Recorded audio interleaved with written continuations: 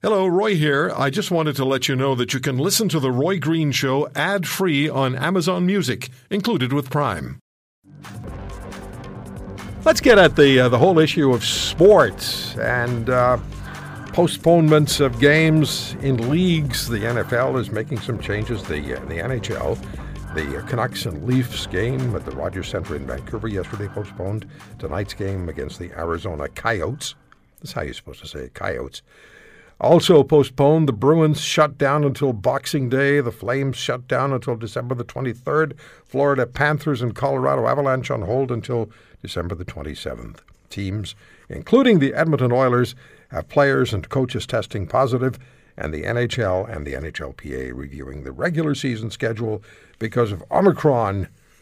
And over to my good friend Bob Stauffer, host of Oilers Now, Monday to Friday on 6:30 CHED in Edmonton. Bob, what's your view concerning what's taking place? What's going to happen, do you think? And what do you believe is the sensible approach for the NHL and the NHLPA?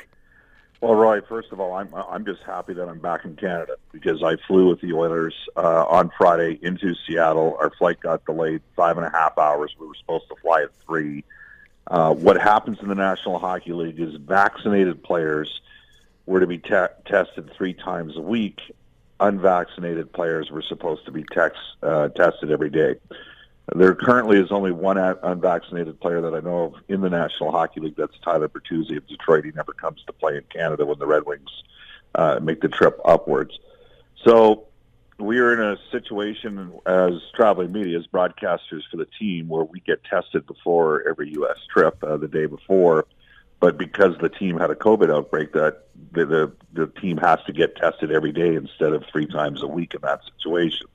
So the more you test, the more you find. We had a situation where the outbreak started on Monday.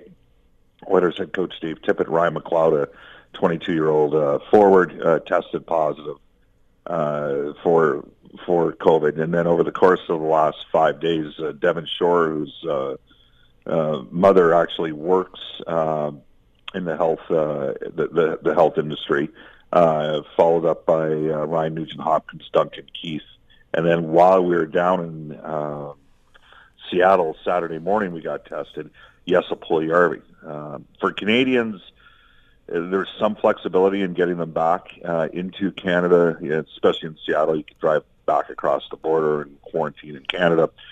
For European players, it's a bit of a headache. So people need to understand that they're listening to the show right now, Roy. Like, the NHL players are basically at this time being tested every single day. To put things in perspective, U Sports, and I used to be an SID at the University of Alberta, they don't get tested unless somebody gets sick. So they've been playing all fall without regular testing. The Western Hockey League will be testing coming out. They're in their Christmas break now. They will be testing coming out of the Christmas break, but they have not been testing because testing costs a lot of money. So the NHL is basically at a standard that, off the top of my head, Roy, you might know better than me, but I don't know too many other industries that are testing that regularly. No. And as we've seen with Omicron, trucking, maybe.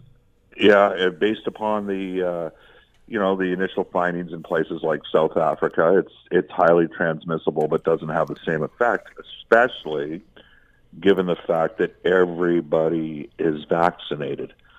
So to me, it's really frustrating because the only people that seem to get empowered by this, Alberta has just under 15% of the population, 12 plus, that's currently unvaccinated. And they're the ones that are sitting there going, well, see, these fit, healthy hockey players are still testing positive for COVID. Of course, the severity of the illness is barely even, for a lot of the players, they're completely asymptomatic right now. Calgary obviously had a massive outbreak, but their guys were all, relatively speaking, quite healthy. And so people ignore the stats. And Alberta's health website is terrific. If you're 50 to 59 listening right now, saying, Ontario, I want you to think about something, you're 122 times more likely over the last 4 months to end up in ICU in the province of Alberta if you're unvaccinated versus vaccinated. 122 times more likely. There's something like 3.68 cases per 100,000 for vaccinated Albertans in ICU, 50 to 59, and there's over 450 Yeah. For, So Bob, yeah. what makes sense from the professional hockey player's perspective, from your perspective? You travel with the team, so we have these teams that are postponing their games, or they're forced to postpone December 26th to December 23rd, December 27th. We know the teams. In the National Football League, they've now decided, they've got a couple of game delays to Monday and Tuesday. But the decision they've made is that unvaccinated players will be tested daily. Vaccinated players only tested if they display COVID symptoms. It kind of assures that the regular season will continue in the NFL. Well, and they have, greater urgency because they don't have any runway. I mean, they're closing in on the conclusion of the regular season. Yeah. Roy, part of they've only got one national jurisdiction to deal with. That's the United States. Mm-hmm. We have two in Canada. And we consistently in this country love to live in the tyranny of the minority. It's just how we are. We virtue signal all the time to the point that we make it more difficult on Canadian citizens at times than citizens of other countries, it seems like, to get into our country. It's crazy. So that's my own personal belief. So what makes sense is what the NFL is doing. I don't think yesterday the NHL announced increased protocols for their players. I gotta tell you, for the guy, I have kids. For all the people that were on that trip Friday that was being delayed 5.5 hours, we're all thinking the same thing. Like, if we test positive Saturday morning in Seattle, are we going to be stuck here? Yeah, right. That we're all thinking the same thing. I'm sure you were. I'm going to tell. I'm a triple shotter, so I've already had I had AZ and then I had a couple Pfizers. So. I will tell you that Anaheim is, in theory, supposed to come to Edmonton, so they have to cross the border into Canada. The border is a big issue. The doctors have a lot of control. You talk about this every weekend on your show about how much impact that industry has right now and how powerful doctors around the world are. And the problem with the situation is it's fluid. Even from a hockey cap management perspective, it's a joke. I mean, they should be putting the players that are in COVID protocol basically in something similar to LTIR, but they don't do that. So teams that are up against the cap, and we had a flat cap because of the pandemic, teams that are up against the cap are having to play understaffed right now, undermanned. It's just, and so it ruins, to me, a degree of the integrity of the game because they haven't been fluid enough in terms of reading and reacting to the situation, changing the rules of it. It's nuts. Bottom line here is there's a distinct possibility we could be shut down by Monday. That is a distinct possibility. And that's tomorrow. But the NFL model that's the model that needs to be followed. I agree. The NFL, they're doing it correctly. Right. And we'll see. I mean, the evidence will be in front of us in fairly quick order as far as the NFL is concerned. Let me just throw the one other question at you. We have about a minute here. What about the whole issue of, because we have two borders, as you say, Canada and the United States with the NHL, but now we're going to inject Beijing into the mix and the Olympic Games there with players from the National Hockey League from numerous countries, perhaps descending on Beijing. What's your thought on sending the NHL players to the Olympics? The Russians want to go, right? They're going to want to go. Everybody else is going to. I mean, there's no.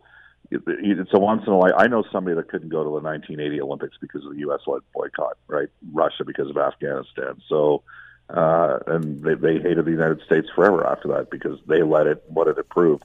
So we won't get into the geopolitical discussion and China's human rights record. Players don't worry about that. They want to play. But because of COVID, because they don't even know what the rules are going to be. It could be 3 to 5 weeks out. Mm-hmm. Distinct possibility that other than Russian players, between you and me at this stage of the game, I don't think it's going to happen.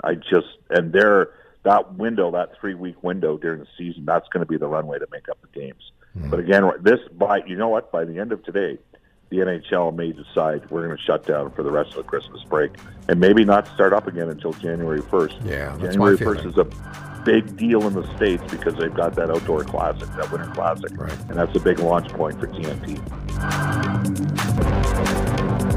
If you want to hear more, subscribe to The Roy Green Show on Apple Podcasts, Google Podcasts, Spotify, Stitcher, or wherever you find your favorites. And if you like what you hear, leave us a review and tell a friend. I'm Roy Green. Have a great weekend.